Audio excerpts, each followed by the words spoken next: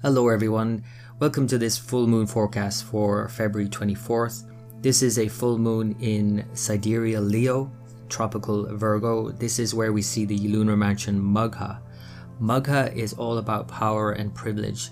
One of its symbols is a royal throne, the other a crown, and it is ruled by the Pitris, the forefathers, our ancestors. So it's all about inherited wealth, inherited privilege, whatever it is that we've been born into. And we've all been born into something, even if it's just a skill or a talent that we've acquired. And so to acknowledge that at this time for a full moon is important, to acknowledge that actually it's not just us. That's another big part of this full moon, because although it's a full moon in Leo and it seems like very powerful and majestic and mighty in Maghā, it is also opposite Saturn. And the sun is now coming together with Saturn, the sun being the ruler of Leo, is coming together with Saturn in the coming days. And so that is kind of showing a bit more of a need to eat some humble pie.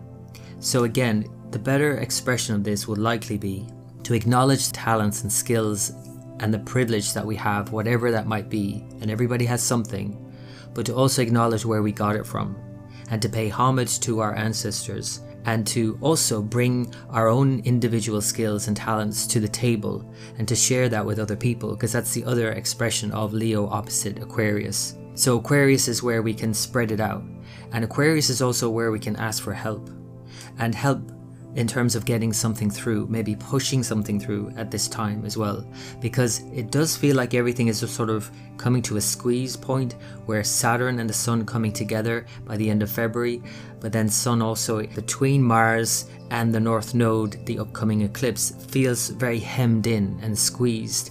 And of course, we're likely to see this in the world as politicians, governments, leadership being squeezed, being challenged in their positions or any kind of leadership role at all.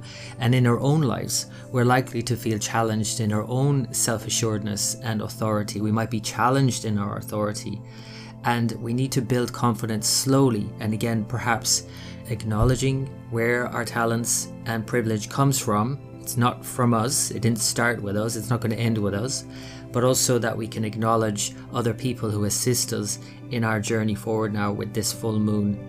So I hope that's been of help. I wish you all the very best for this full moon. I'll speak to you next time for the new moon in Aquarius. And that's a whole reset for the upcoming month, which includes an eclipse by the end of March. And then we're getting into a whole new territory now in March, April, as everything begins to shift. With eclipses, there's always this sense of the sands shifting beneath our feet. And so we need to be open to the upcoming changes that are happening, because there are going to be a lot of changes happening in March, April onwards. So for now, I wish you all the best. Enjoy this full moon, and until next time.